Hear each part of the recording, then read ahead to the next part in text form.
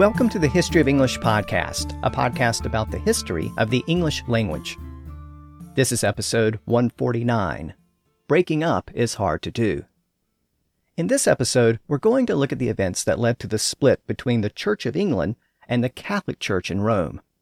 It was a messy breakup that was triggered by a messy divorce. The marriage of Henry VIII and Catherine of Aragon finally came to a bitter end. Meanwhile, the fractures that were appearing within the church led religious scholars to ignore the prohibition against vernacular translations of the Bible. An English translation of the New Testament soon appeared, and it gave the people of England access to the scriptures in their own language. And the popularity of that Bible had a significant influence on the English language going forward. So this time, we're going to look at how a couple of breakups in the early 1500s shaped the English language. But before we begin, let me remind you that the website for the podcast is historyofenglishpodcast.com, and you can sign up to support the podcast and get bonus episodes and transcripts at patreon.com/historyoфenglish. Now, last time, we looked at the impact of marital unions on the history of English. So it's probably appropriate that this time we're going to do the opposite and look at breakups. As we saw last time, Martin Luther published a series of criticisms against the Catholic Church in 1517, and that led to a period of division and divorce throughout much of Europe as well. Of course, there was a fundamental religious division as the Protestant movement broke away from the established church in Rome. There were also political divisions, as many well-established alliances began to fracture. And of course, there was a major divorce as Henry VIII sought to end his marriage to Catherine of Aragon. As we'll see, all of these events were interconnected. Now, we should probably begin with the Protestant Reformation because it was an issue that consumed much of Europe during this period, and would continue to do so for a long time thereafter. Over the course of this podcast series, we've encountered many situations where clerics and scholars and writers were critical of certain aspects of the church. Most of these criticisms and the tensions that stemmed from these criticisms were rooted in the fact that the church authorities made the rules based on their interpretation of the Bible, but they didn't allow the average person to have access to the Bible. The Bible used by the church was written in Latin, and only the trained clergy were allowed to interpret it for the laity.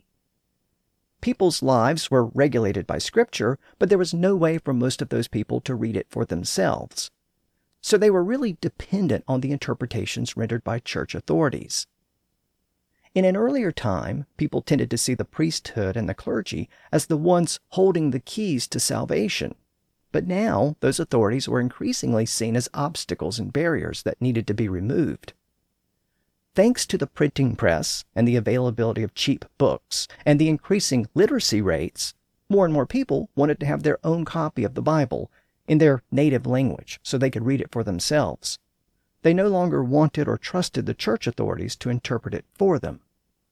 This tension fueled the Protestant Reformation as it spread across Northern Europe over the course of the 1500s. In an earlier episode, we saw that John Wycliffe had composed an English version of the Bible in the late 1300s. But his Bible was met with fierce opposition by the church. Wycliffe himself was protected by prominent people who supported his efforts, like John of Gaunt. But when Wycliffe died, the church cracked down and outlawed his translation. His followers were deemed to be heretics, and many of them were burned at the stake. And in 1408, all English translations of the Bible were banned unless they were authorized by the church, and the church wasn't authorizing any translations.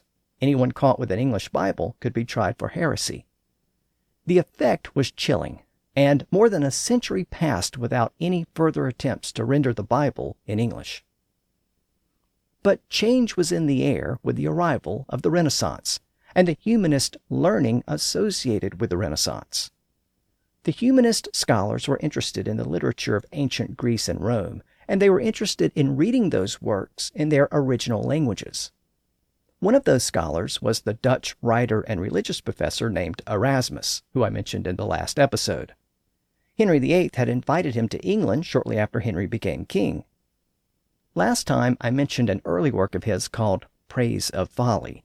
But a few years later, in 1516, he completed another very important project. He compiled and published a copy of the New Testament in its original language, Greek. The Greek version was composed alongside a Latin translation. In the preface, he wrote that the Bible should be made available to all persons, not just the educated.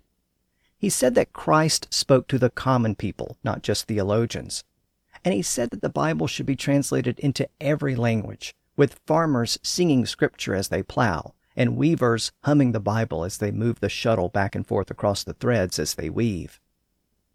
That passage reflects a mindset that was becoming more and more popular across Europe. Erasmus's Greek Bible was published a year before Martin Luther effectively launched the Protestant Reformation in Wittenberg, Germany. As I noted at the end of the last episode, Luther objected to many practices of the Church, but his biggest criticism was reserved for the sale of indulgences. Luther soon became a bit of a folk hero across the region. Unlike the efforts of earlier reformers like John Wycliffe, Luther had access to the printing press, so he was able to spread his sermons and pamphlets across the German-speaking parts of Europe, and they were then translated into other languages and distributed to other parts of Europe. The power of Luther's message was aided by the fact that he happened to be a very effective and persuasive writer as well. His works were not just produced by the thousands, they were produced by the hundreds of thousands. Meanwhile, the Church struggled to come to grips with this new technology. It was very difficult to silence a critic who could appeal to people in their own language and had access to a printing press. One of the key tenets of Luther's message was that Christians could experience salvation through faith alone. They didn't need the Pope or priesthood to serve as intermediaries. But that implied that Christians needed to be able to access scriptures on their own. So they needed a Bible in their own language. Luther intended to provide his followers with a German translation of the Bible, but before he could prepare one, he had to deal with a counterattack by church officials. In 1520, the Pope condemned Luther's writings and declared him to be a heretic.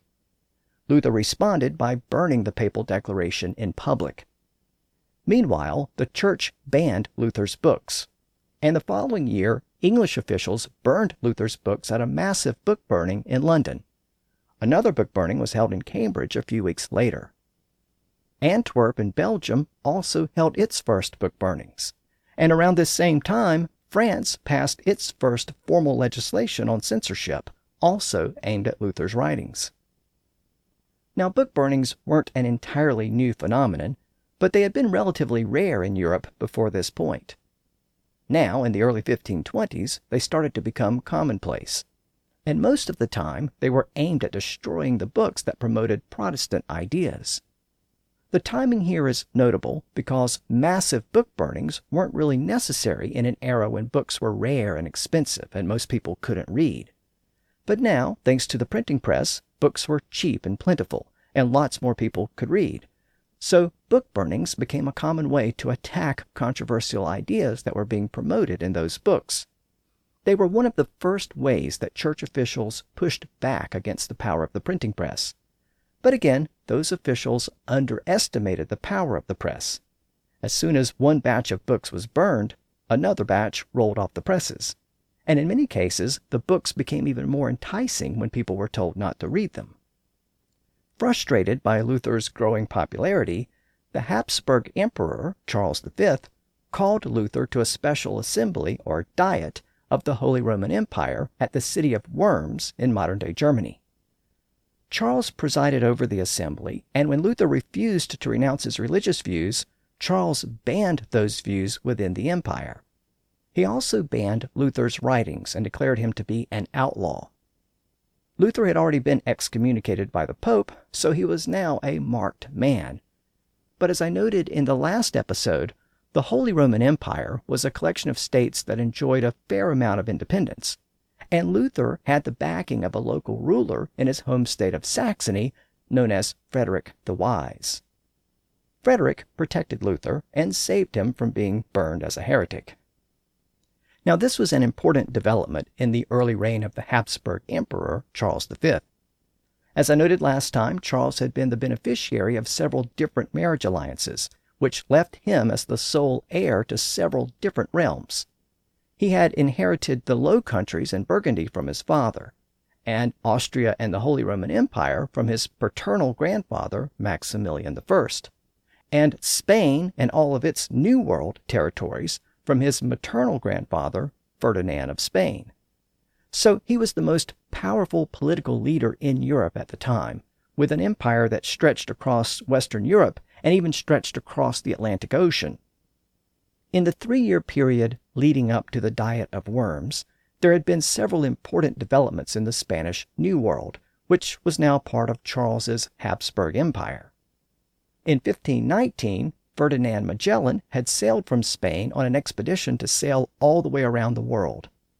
His ships headed westward, reached South America, and sailed around the southern tip, and then continued westward across the Pacific and finally reached the Philippines.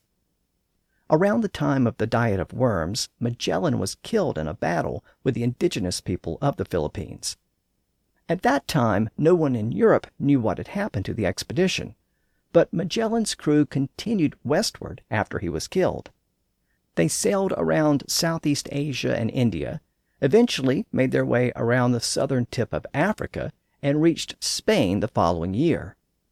About 250 of the original 270 crewmen died along the way, but the handful of men who made it back to Spain became the first people to circumnavigate the globe. It's probably worth mentioning that the words discovery and explore are first recorded in the English language within a decade or so after Magellan's famous expedition. Around the same time that Magellan's crew were sailing around the world for the first time, Spain was also in the process of conquering the Aztec civilization in modern-day Mexico. The brutal conquest was led by Hernán Cortés. The Aztec emperor, Montezuma, was taken prisoner in 1519, and within a few years, Spain completed the conquest and added a large portion of modern-day Mexico to its realm. Also during this period, Spain began importing African slaves to the New World. They were brought in to replace the native or indigenous people whose populations were quickly dwindling due to disease, warfare, and slavery brought by the Europeans. So Charles V's massive realm continued to expand during this period, but the fallout from the Diet of Worms exposed some serious fractures back at home. Some parts of the Holy Roman Empire, like Saxony, were already siding with Martin Luther against the wishes of Charles and against the wishes of the Pope. And that was a trend that would continue over the course of the century.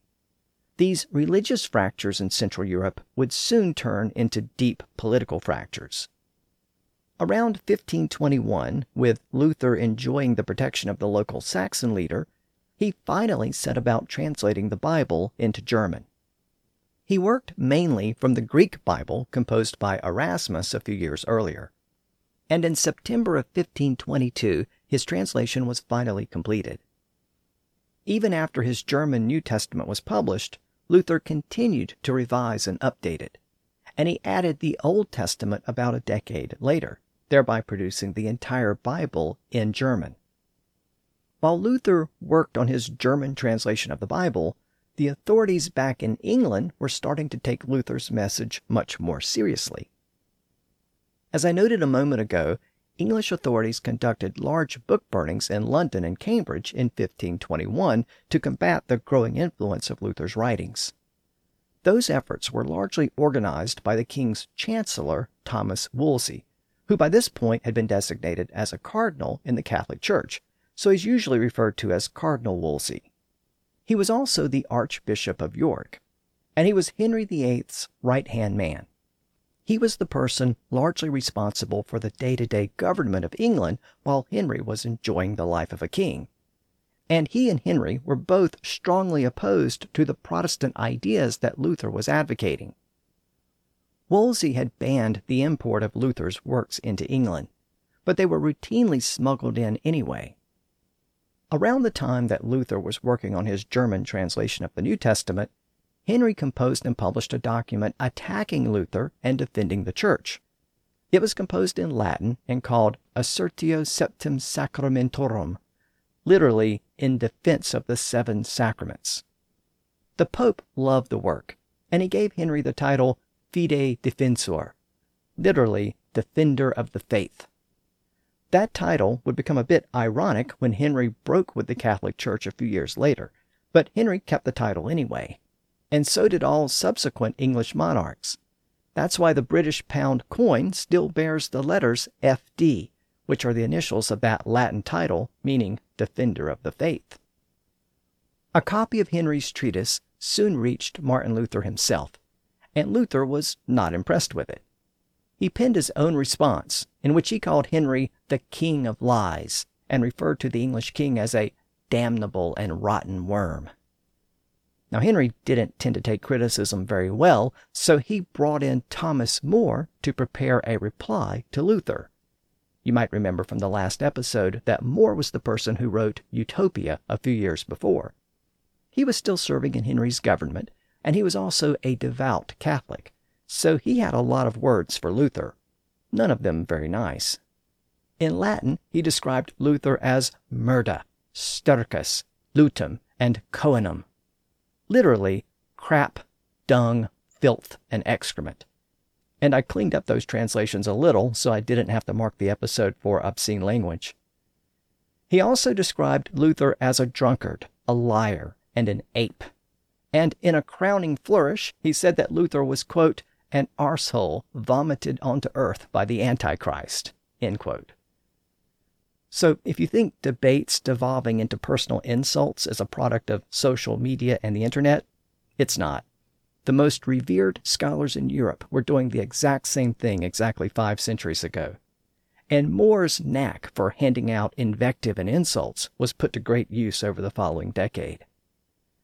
Now, during the period when Martin Luther and Thomas More were handing out insults, King Henry was busy getting England involved into another war with France. As we saw last time, England maintained an alliance with the Habsburgs, in large part due to their common enemy in France. And keep in mind that the Habsburg Emperor, Charles V, was the nephew of Henry's wife, Catherine of Aragon, so there was a close family connection as well. Together, Henry and Charles planned to launch a joint invasion of France. Between 1523 and 1525, England waged a disorganized and haphazard war in France. The whole effort was hampered by rain, mud, and disease. The English troops burned and pillaged a few villages in northern France, but the effort didn't accomplish very much other than to spend a lot of Henry's money and drain his coffers. At one point during the conflict, Henry's forces were engaged in southern France along the border with Italy. It was in a mountainous region in the Alps, and the English troops had trouble maneuvering through the mountains.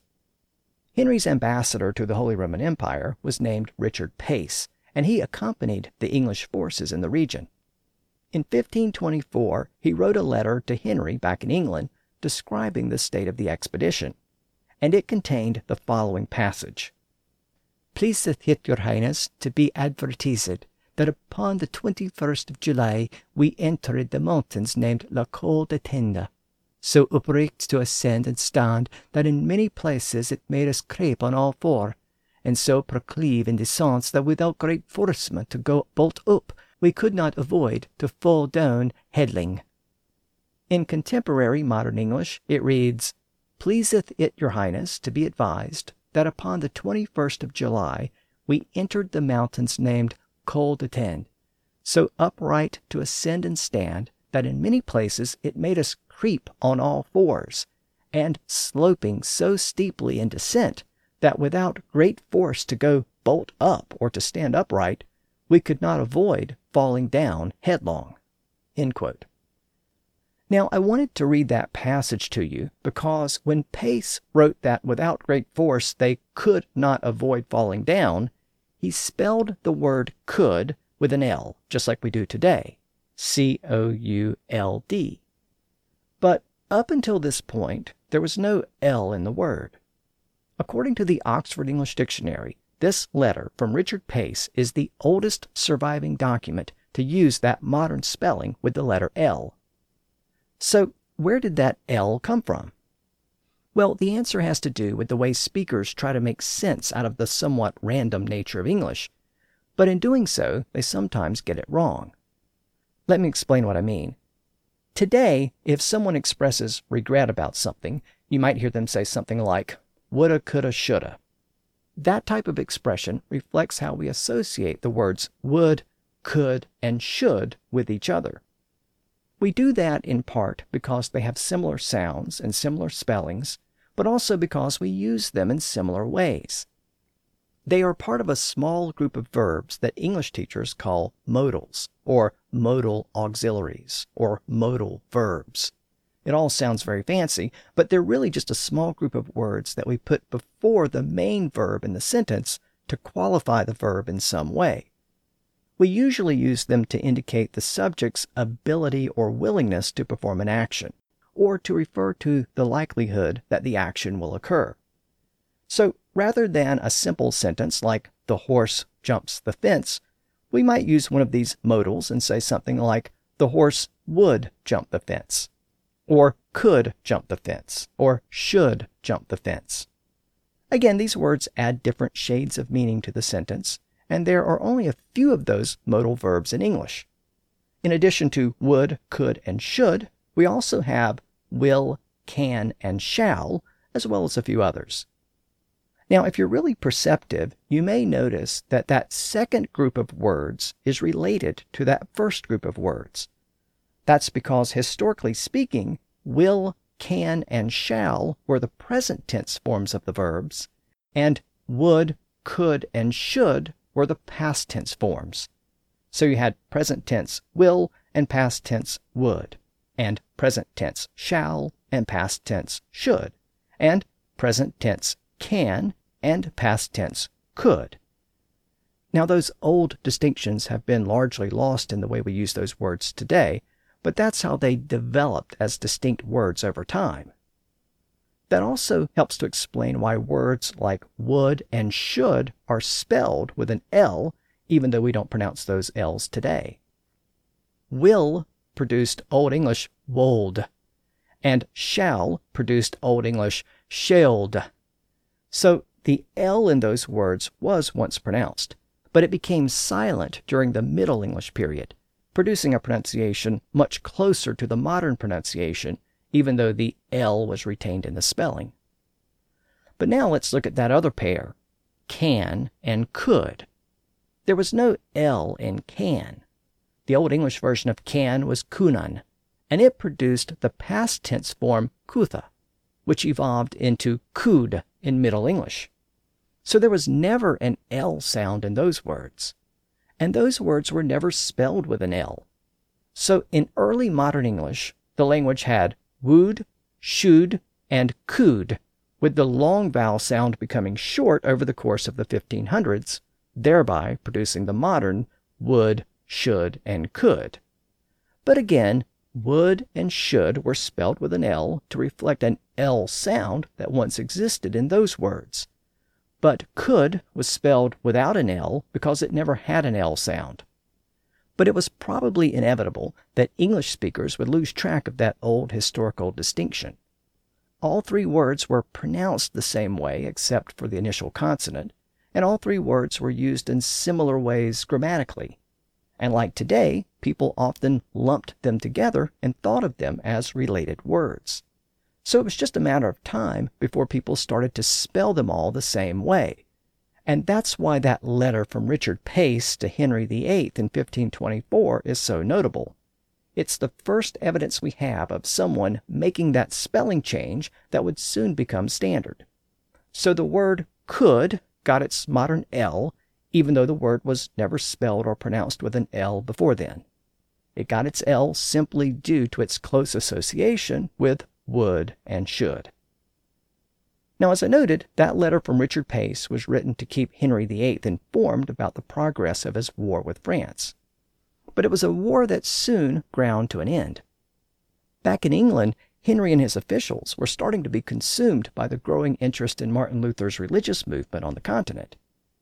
In the same year that Richard Pace wrote that letter to Henry, the Bishop of London summoned all of the printers and booksellers in England to a meeting where he warned them about publishing or selling books that were deemed to be heretical. The bishop was Cuthbert Tunstall, and he deemed that no new text could be published without the consent of a board of censors. The church was still trying to get a handle on the power of the printing press. Now, given Bishop Tunstall's concern over heretical books, it probably isn't surprising that he had recently turned away a young chaplain from the West Country who wanted to compose an English translation of the Bible. The chaplain's name was William Tyndale, and Tyndale had tried to get the bishop's permission for an English translation because the laws were so strict in England at the time. Without the church's consent, anyone who tried to translate the Bible into English would likely be deemed a heretic, and there was a good chance that both the translation and the translator would be burned in public.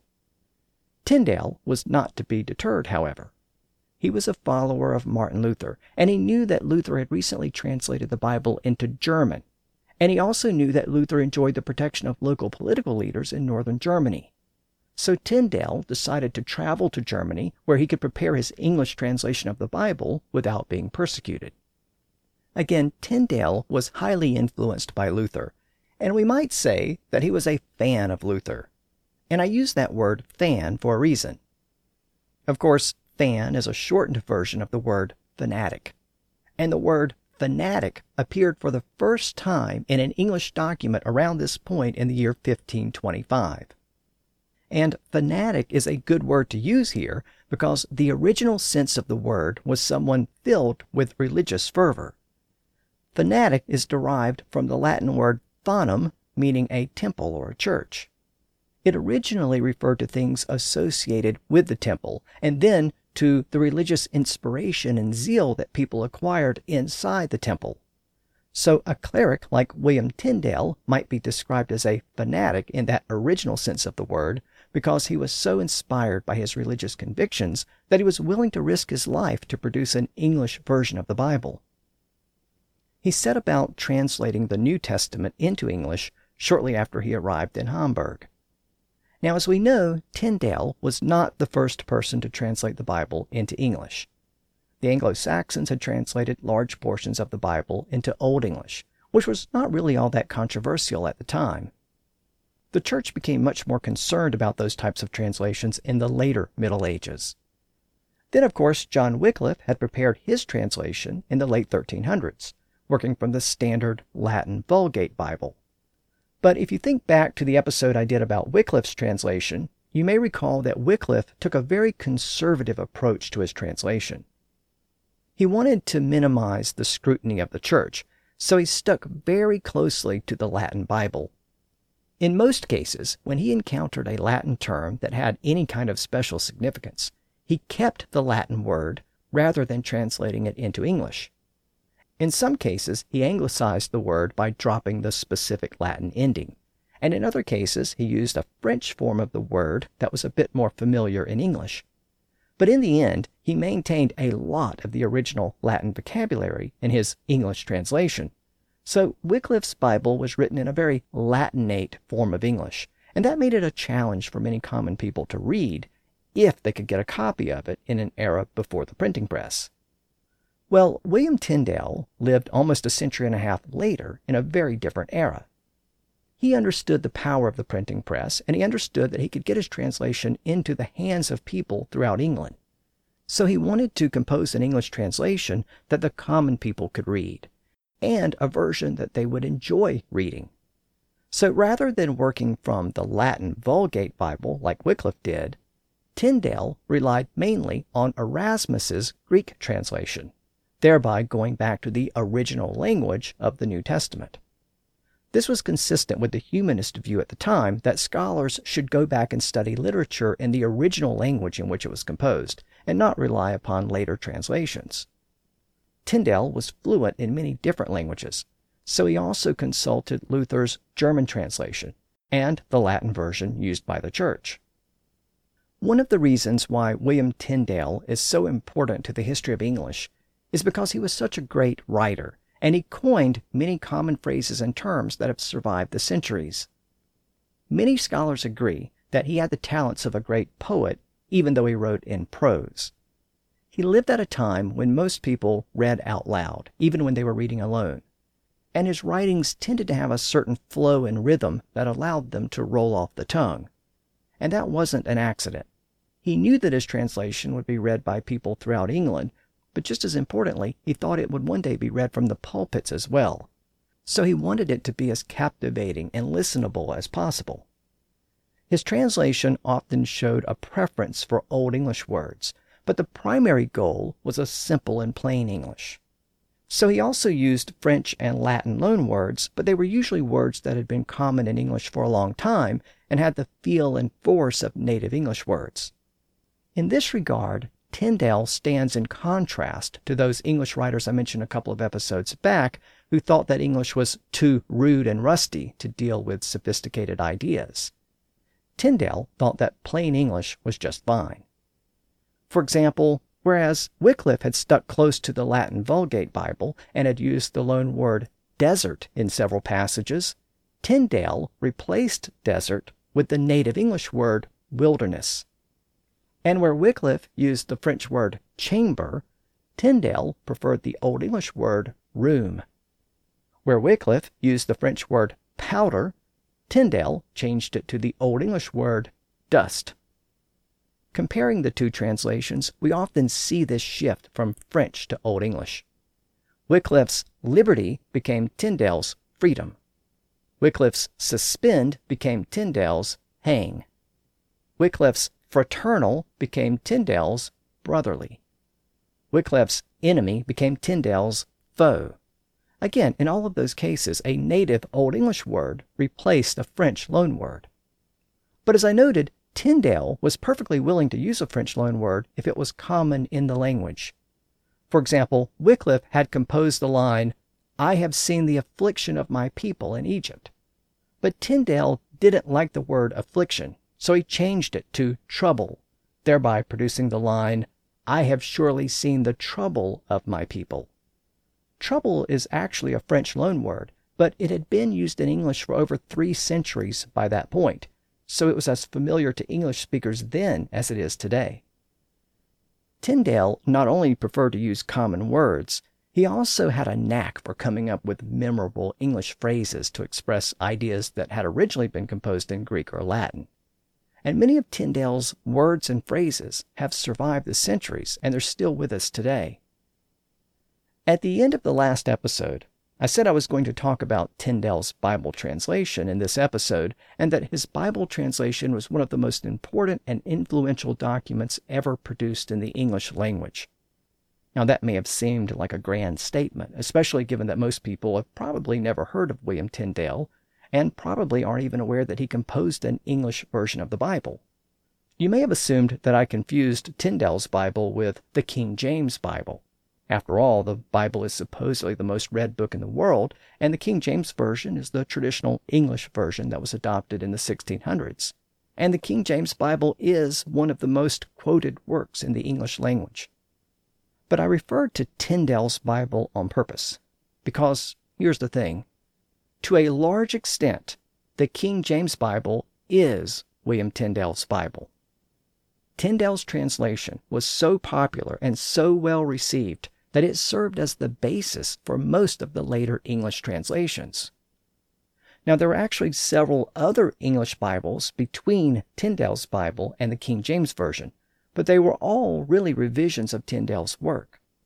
As a result, much of Tyndale's language was preserved throughout those later translations. In 1998, researchers conducted a study where they compared the language of Tyndale's Bible to the language of the King James Version, also sometimes called the Authorized Version. And that study found that 84% of the words in the King James Version of the New Testament match the words used by Tyndale in his earlier translation. And as we'll see in the next episode, Tyndale also translated part of the Old Testament as well, and that same study found that nearly 76% of the words in the King James Version match the words used by Tyndale in his translation. Other studies have produced similar results, some suggesting that the overlap between the two versions of the New Testament is over 90%. The point is that many phrases and idioms that we use all the time are common today because they were used in the King James Bible, but in most cases, those phrases and idioms originated with William Tyndale in the early 1500s. And they've been preserved over the centuries in the various translations of the Bible that have been produced since then. For example, if someone is attacked or criticized and you tell that person to turn the other cheek, you can thank William Tyndale for that. The saying is derived from a passage in the book of Matthew. Wycliffe used the word show instead of turn. He wrote that if someone smites you on the right cheek, show them the other. In Tyndale's version, if someone gives you a blow on the right cheek, turn to him the other. So thanks to the verb substitution, today we say turn the other cheek instead of show the other cheek. Now, if someone is being very judgmental, you might hit them with the sage advice to judge not, lest ye be judged.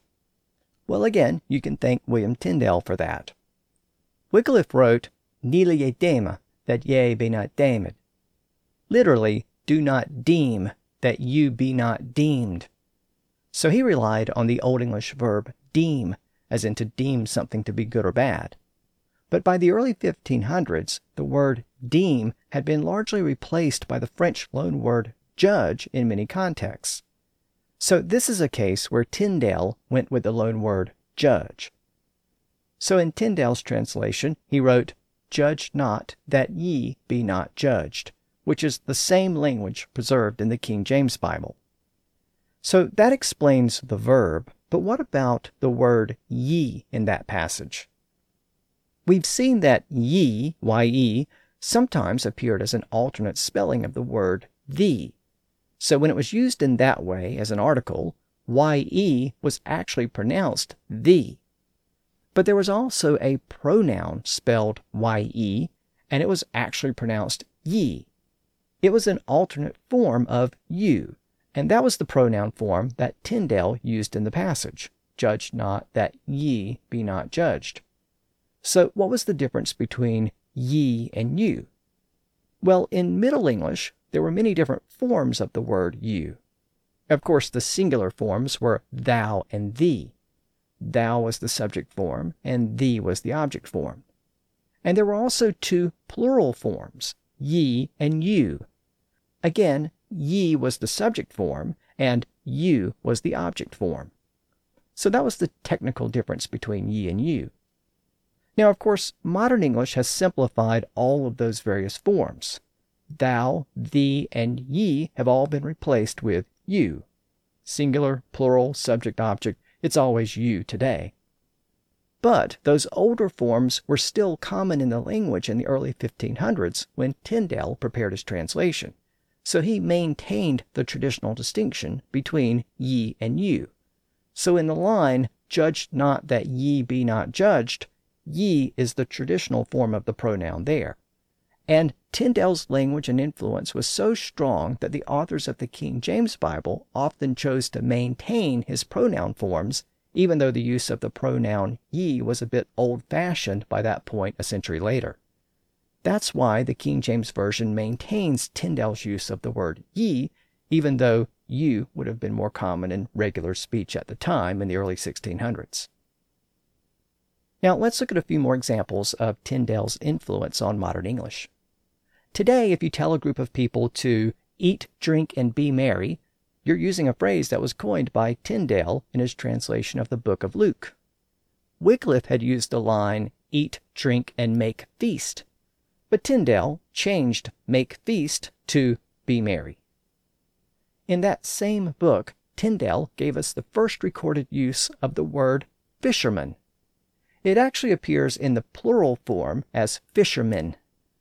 The Latin Vulgate Bible had used the Latin word piscatores, which Wycliffe had translated as fishers. A fisher was someone who fishes, just like a hunter was someone who hunts.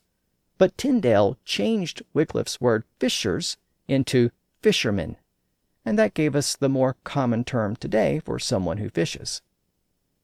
Now, if you ever refer to the powers that be, you can thank Tyndale because that was his wording. The line appears in the book of Romans, where it was rendered as the powers that be are ordained by God. The King James Version kept the same wording. But in the 1300s, John Wycliffe had translated the line as those things that be, rather than the powers that be. Now, if you refer to someone as a weakling, you can thank Tyndale for that word. He used it in a passage from 1 Corinthians to refer to a soft or effeminate man. It's the first known use of the word in English, but Tyndale apparently derived it from Luther's German Bible. In the same passage, Luther had used the German word Weichlinge. Weich means soft or weak in German. It's spelled W-E-I-C-H, and it actually comes from the same Germanic root as the English word weak. Tyndale knew enough about English and German to recognize the connection between the two words, so he simply substituted the English version of the word for the German version, and German Weichlinge became English weakling. If you ever say that someone doesn't suffer fools gladly, that phrase can also be traced back to Tyndale. It's derived from a passage in 2 Corinthians, which Tyndale rendered as, "For ye suffer fools gladly, because that ye yourselves are wise." Now that was a change from Wycliffe's wording. Wycliffe had rendered the first part of that line as, "For ye suffer gladly unwise men." So Tyndale changed unwise men to fools, and had it not been for that change, we would probably say that someone doesn't suffer unwise men gladly. If you ever tell someone to fight the good fight, that's also a Tyndale phrase. Wycliffe had the line as, "Strive thou a good strife." In the book of Hebrews, Tyndale coined the word seashore. It appears in a line which he rendered as, "the sand of the seashore, which is innumerable." Earlier, Wycliffe had rendered the same line as, "gravel that is at the seaside, out of number." So Wycliffe's gravel and seaside became Tyndale's sand and seashore, and that's the first known use of the term seashore in the English language. Again, the King James Version adopted Tyndale's language. Now, if you ever refer to someone as a busybody, you can also thank Tyndale for that word. In the book of 1 Peter, Wycliffe referred to a desirer of other men's goods. But Tyndale rendered that part of the passage as a busybody in other men's matters. So the French word desirer was replaced with a term that Tyndale apparently coined by putting together two Old English words, busy and body, thereby giving us the term busybody. And if you've ever felt like you've fallen into a bottomless pit, you can also thank Tyndale for that term. That was his translation of a term that Wycliffe had rendered as a pit of deepness. So from pit of deepness to bottomless pit, you can hear how Tyndale's language is much more familiar to us today. Now, I should note that I'm really only scratching the surface here when it comes to Tyndale's contribution to modern English, but if you're a patron of the podcast at Patreon, the next bonus episode will explore his translation in more detail. Now, Tyndale completed his translation of the New Testament in the year 1525. From there, he needed to have it printed, and he was apparently receiving financial support from English merchants to help him cover the costs. He initially traveled to the city of Cologne to look for a printer to publish the translation. He made an agreement with a local printer there, but English agents soon got word of what he was trying to do, and in order to avoid arrest or the confiscation of his work, Tyndale fled to the city of Worms. By that point, Worms had a Lutheran leader, so Tyndale knew that he would be protected there. Several thousand copies of the English translation were published in Worms, and by February of 1526, the copies were loaded on barges on the Rhine to be shipped to England. Again, the copies had to be smuggled into England, given that English law banned English translations of the Bible. It's estimated that somewhere between 3,000 and 6,000 copies were smuggled into England. The number varies depending on the source.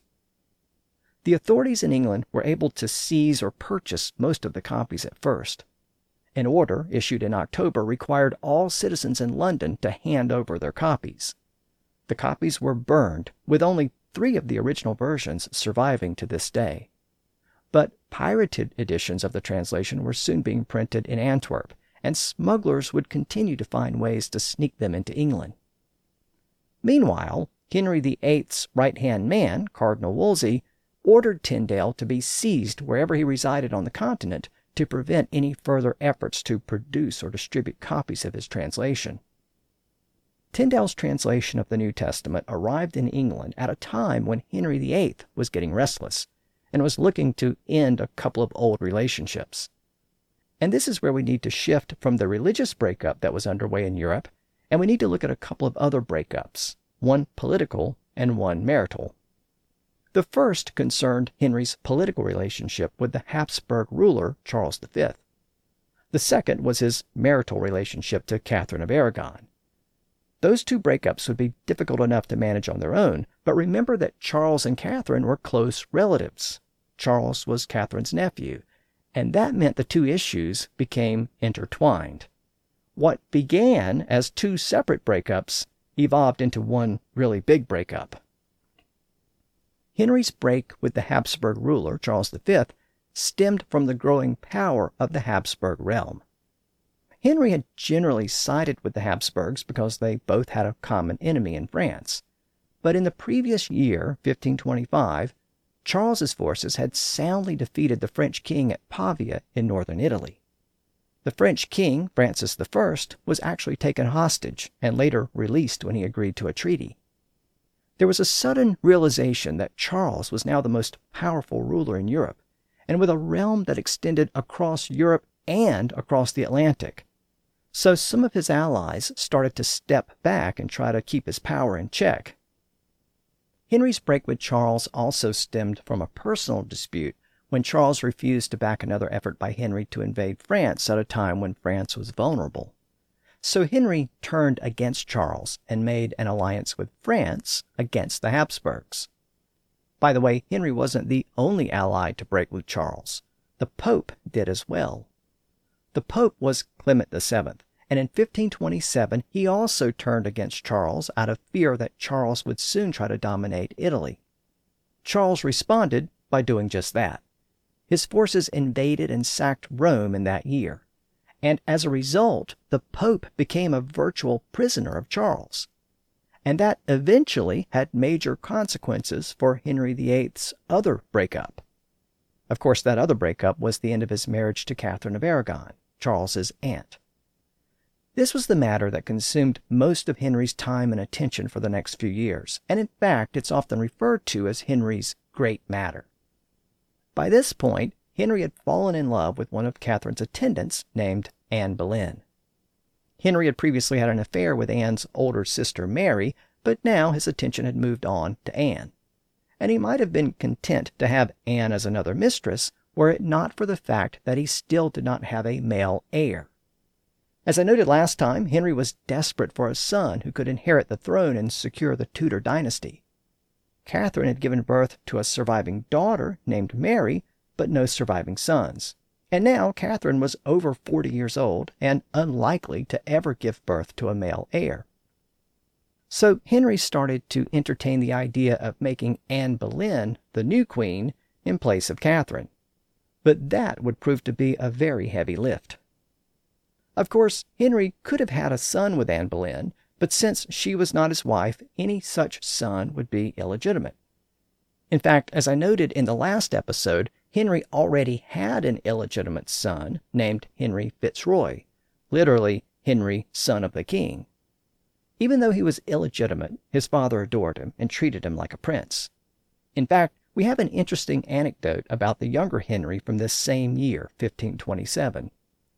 In a letter dated that year from the boy's schoolmaster to the king's right-hand man, Cardinal Wolsey, the schoolmaster described the education of the king's son, but he also mentioned that one of the boy's attendants was undermining the boy's education in several different ways, including the removal of, quote, those boys whose punishment it was necessary to deter his princely pupil from the repetition of his faults, end quote.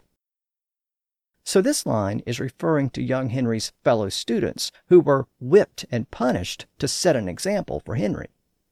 Apparently, one of the attendants was trying to protect those other boys, much to the chagrin of the schoolmaster.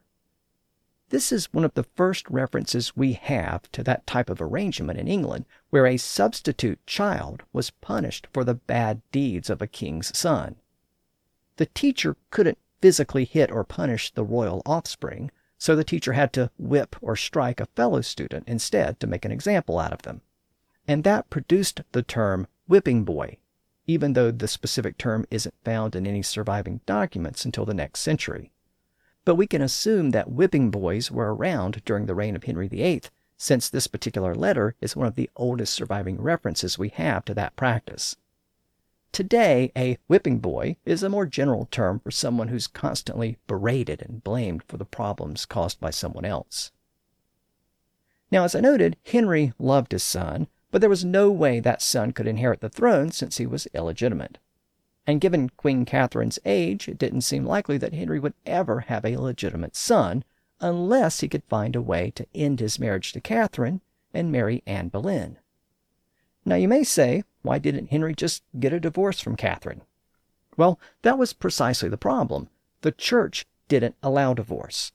And even if Henry tried to get his royal officials to issue a divorce decree, the church wouldn't recognize it, and any children delivered by Anne would still be deemed to be illegitimate. But there was another option. In certain limited situations, the church could grant an annulment. That was a determination that a marriage was invalid and had never actually existed in the eyes of the church. So rather than ending a valid marriage, it was a judgment that there was never a proper marriage in the first place. The problem was that annulments were hard to obtain, especially when a couple had been living together as husband and wife for almost 2 decades. To get an annulment, Henry had to show that the marriage violated the scriptures or a specific rule of the church. But more importantly, the annulment could only be granted by the Pope himself. And remember, the Pope was now the effective prisoner of Catherine's nephew, Charles V. Even if the Pope was inclined to grant the annulment, and there's no indication that he was, there was no way that Charles was going to let Henry disrespect his aunt by kicking her to the curb after nearly 20 years of marriage. Henry moved forward anyway. He directed his scholars to research all the precedents they could find and put together the best argument they could make for an annulment that could be sent to the Pope for his consideration. The primary argument they made concerned the fact that Catherine had previously been married to Henry's older brother Arthur. In the last episode, I talked about that first marriage. Arthur was the older brother and the heir to the throne, and the plan was for Catherine to be his queen. But a short time after they were married, Arthur died, and that left Henry as the eldest son, so a few years later, Henry basically took Arthur's place and married Catherine.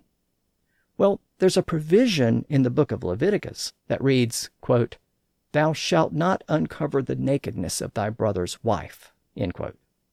And a couple of chapters later in Leviticus, there's this passage, quote, "And if a man shall take his brother's wife, it is an unclean thing. He hath uncovered his brother's nakedness. They shall be childless," end quote. So that was the argument. The scriptures prohibited Henry from marrying his brother's wife, and God had punished him for doing so by not giving him a son. But as is often the case with the law, there was a contrary argument. First of all, Henry and Catherine were not childless. They had a daughter, Mary. Also, the book of Deuteronomy contains a passage that seemed to contradict Henry's interpretation of Leviticus. It reads, quote, "If brethren dwell together, and one of them die, and have no child, the wife of the dead shall not marry without unto a stranger. Her husband's brother shall go in unto her, and take her to him to wife, and perform the duty of a husband's brother unto her." End quote. So Deuteronomy could be interpreted as requiring Henry to marry Catherine. Ultimately, the Pope would have to make the decision. But as I noted a moment ago, he was basically the prisoner of Charles V, who was vehemently opposed to the annulment. The Pope was now caught in between the two rival monarchs, so he didn't make a decision either way. He let the matter drag on without a verdict for months. The Pope was willing to delay the final answer as long as he needed to, and initially Henry was content to let his right-hand man, Cardinal Wolsey, take care of the matter through the regular channels. Even if it took a while, Henry was confident that the Pope would eventually give him what he wanted. Around this time, in 1528, William Tyndale was living in Antwerp, in modern-day Belgium. He was aware that church officials in England had condemned his English translation of the New Testament, so he wrote a new text that was partly a justification for the translation. It was called The Obedience of a Christian Man. In it, Tyndale rejected the argument that English was too rude or rustic to render the Scriptures. He wrote, "Has not God made the English tongue as well as others?" He noted that the Church's Latin Bible was also a translation, and he even argued that Greek and Hebrew were easier to translate into English than into Latin. He also reminded readers that the New Testament was rendered in English before the Norman Conquest, in what we would call Old English today. So why shouldn't England have a version in modern English? Tyndale also observed how local rulers in Saxony and other parts of the Holy Roman Empire protected Protestants and their writings. So it probably isn't surprising that he wrote that kings and princes should be allowed to rule their realms without interference from the Pope and church officials. He wrote that kings and governors should govern according to God's law, but in doing so, they should be obeyed because God has chosen to rule the world through them, and the Pope should stay out of the way. That seems like a passage that might be of interest to that king in England who was trying to get an annulment from his wife, the one who was begging the Pope to approve it. I mean, who was ultimately in charge of England's affairs, the king or the Pope? Well, many copies of Tyndale's book were smuggled into England, and it turns out that a copy happened to make its way to Anne Boleyn. According to a biography of her life written by the poet Sir Thomas Wyatt, who knew her personally, Anne loved the book and showed it to Henry, and especially those parts about how the king had authority over the church. And it turns out that Henry really liked those parts of the book. Supposedly Henry said, quote, "This is a book for me and all kings to read," end quote. Maybe William Tyndale wasn't such a heretic after all. Well, Henry may have liked the book, but the church authorities in England hated it. That included Cardinal Wolsey, Henry's chancellor, who was in charge of the day-to-day business of the government, and also in charge of securing Henry's annulment. Another person who hated the book was Thomas More. He was the devout Catholic who wrote Utopia and who composed that expletive-filled response to Martin Luther a few years earlier. Well, More denounced Tyndale's book as a, quote, holy book of disobedience, end quote. And he set about preparing his own response to Tyndale. Thomas More was so frustrated with Tyndale's writings that he poured his criticisms into a long extended work that comprised 4 books called A Dialogue Concerning Heresies, but it's sometimes referred to as a dialogue concerning Tyndale, since Tyndale was the main subject of the book. He claimed that Tyndale had willfully mistranslated the New Testament, and he claimed that Tyndale promoted teachings that he knew were false. He said that Tyndale had used evil words and had intentionally changed certain key words for evil purposes. And he said that Tyndale's translation shouldn't be called the New Testament. It should be called, quote, Tyndale's Testament or Luther's Testament, end quote. More's criticism was especially aimed at several key words that Tyndale had translated in a specific way. For example, the Greek word presbyteros was used in the Bible to refer to a specific office or position within the Christian church. That's a word that would have normally been translated into English as priest, but Tyndale translated the word as senior. In a later revision, he changed it to elder, but he refused to use the word priest because he wanted to remove any implication that the word presbyteros referred to the priesthood as it then existed in Europe. Similarly, the Greek term ecclesia was usually translated into English as church, but Tyndale translated it as congregation. Again, Tyndale didn't want the translation to be interpreted as an endorsement of the church as it then existed in Europe. He said that there was no such formal institution when the books of the New Testament were written. There was just a body of followers, so it was more appropriate to use the word congregation rather than the word church. Also, a word in the Latin Vulgate Bible that was normally translated into English as penance was changed by Tyndale to repentance. Penance was a huge part of the church's mission in the 1500s, and it typically required the intervention of a priest. But to repent was a purely personal action that didn't require a priest. Similarly, the Latin Bible used the word caritas, which was normally rendered as charity in English. Charity is actually derived from the word caritas, but Tyndale translated the original Greek word as love. That was also a notable change. There's a line from 1 Corinthians that reads, "And now abideth faith, hope, charity, these three, but the greatest of these is charity." Well, priests routinely gave that message to the congregation in English with the word charity. The passage encouraged charitable giving to others, but it also encouraged charitable giving to the church itself. The church relied on charitable donations and bequests. And when Tyndale changed that word from charity to love, it appeared to be another shot at the church. Tyndale's choice of words was no accident. As a Protestant, his translation was intended to downplay the role of the church as an institution. But to traditional church defenders like Thomas More, it was heresy to translate those words in that way. And in his written response to Tyndale, he made it very clear where he stood. Interestingly, More's response was published at almost the exact same time that the word Protestant was being adopted by those who had sided with religious leaders like Luther and Tyndale. During that same month, in July of 1529, a diet or assembly was held in the city of Speyer in modern-day Germany.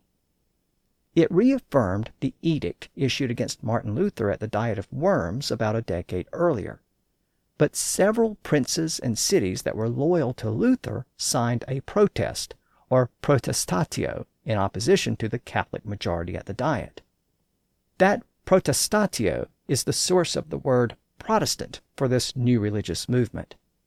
And by this point, it was reasonably clear that the Protestant movement had taken on a life of its own, and that the split within the church was likely to be irreconcilable. And that split was furthered by events in England that were taking place at almost the exact same time. King Henry had finally convinced the Pope to convene a court proceeding in England to hear evidence and arguments in the annulment matter. The trial opened in May, with Queen Catherine herself testifying against the annulment. She appeared in person and denied that she and Arthur had ever consummated their marriage. Therefore, that marriage could not be used to justify an annulment of her marriage to Henry. The proceeding dragged on for a few months. Then the Habsburg Emperor, Charles V, got involved. Remember that he was Catherine's nephew, and he had Rome in his possession. So he sent an envoy to the Pope to inform him that a decision in Henry's favor and against his aunt would be a great dishonor to his family. Charles's message was received loud and clear at the Vatican. The Pope suddenly called an end to the proceeding in London, and he recalled the papal representative back to Rome. There would be no decision in the annulment matter at that time. Henry was shocked. He thought the whole proceeding was a mere formality, and that it would end with the approval of the annulment. But now everything was put on hold again. Humiliated and outraged, Henry blamed everyone he could, including his chancellor, Cardinal Wolsey. He accused Wolsey of putting the interest of the Pope over the interest of the king. Wolsey was fired, and Henry actually brought in Thomas More to replace him. More now became the new Chancellor of England. But More found himself in an awkward position, because while he was a staunch defender of the Catholic Church in Rome, the government he was serving started to move in the opposite direction.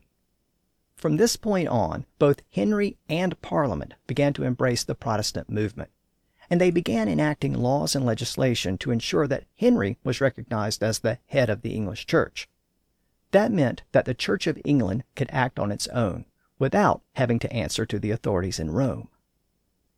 In the next episode, we're going to see how a difficult breakup turned into a bloody mess. Literally a bloody mess.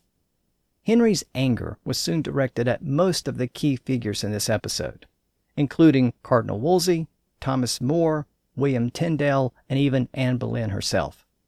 Within the next 6 years, they were all accused of treason or heresy, and their lives all came to an end. So next time, we'll continue our story into the next decade, the 1530s. We'll see how these political events played out. We'll explore the Church of England's formal break with Rome, the end of Henry's marriage to Catherine, and his second marriage to Anne Boleyn. We'll also continue to look at several important developments within the English language during this period, including the introduction of the modern punctuation system. So until next time, thanks for listening to the History of English podcast.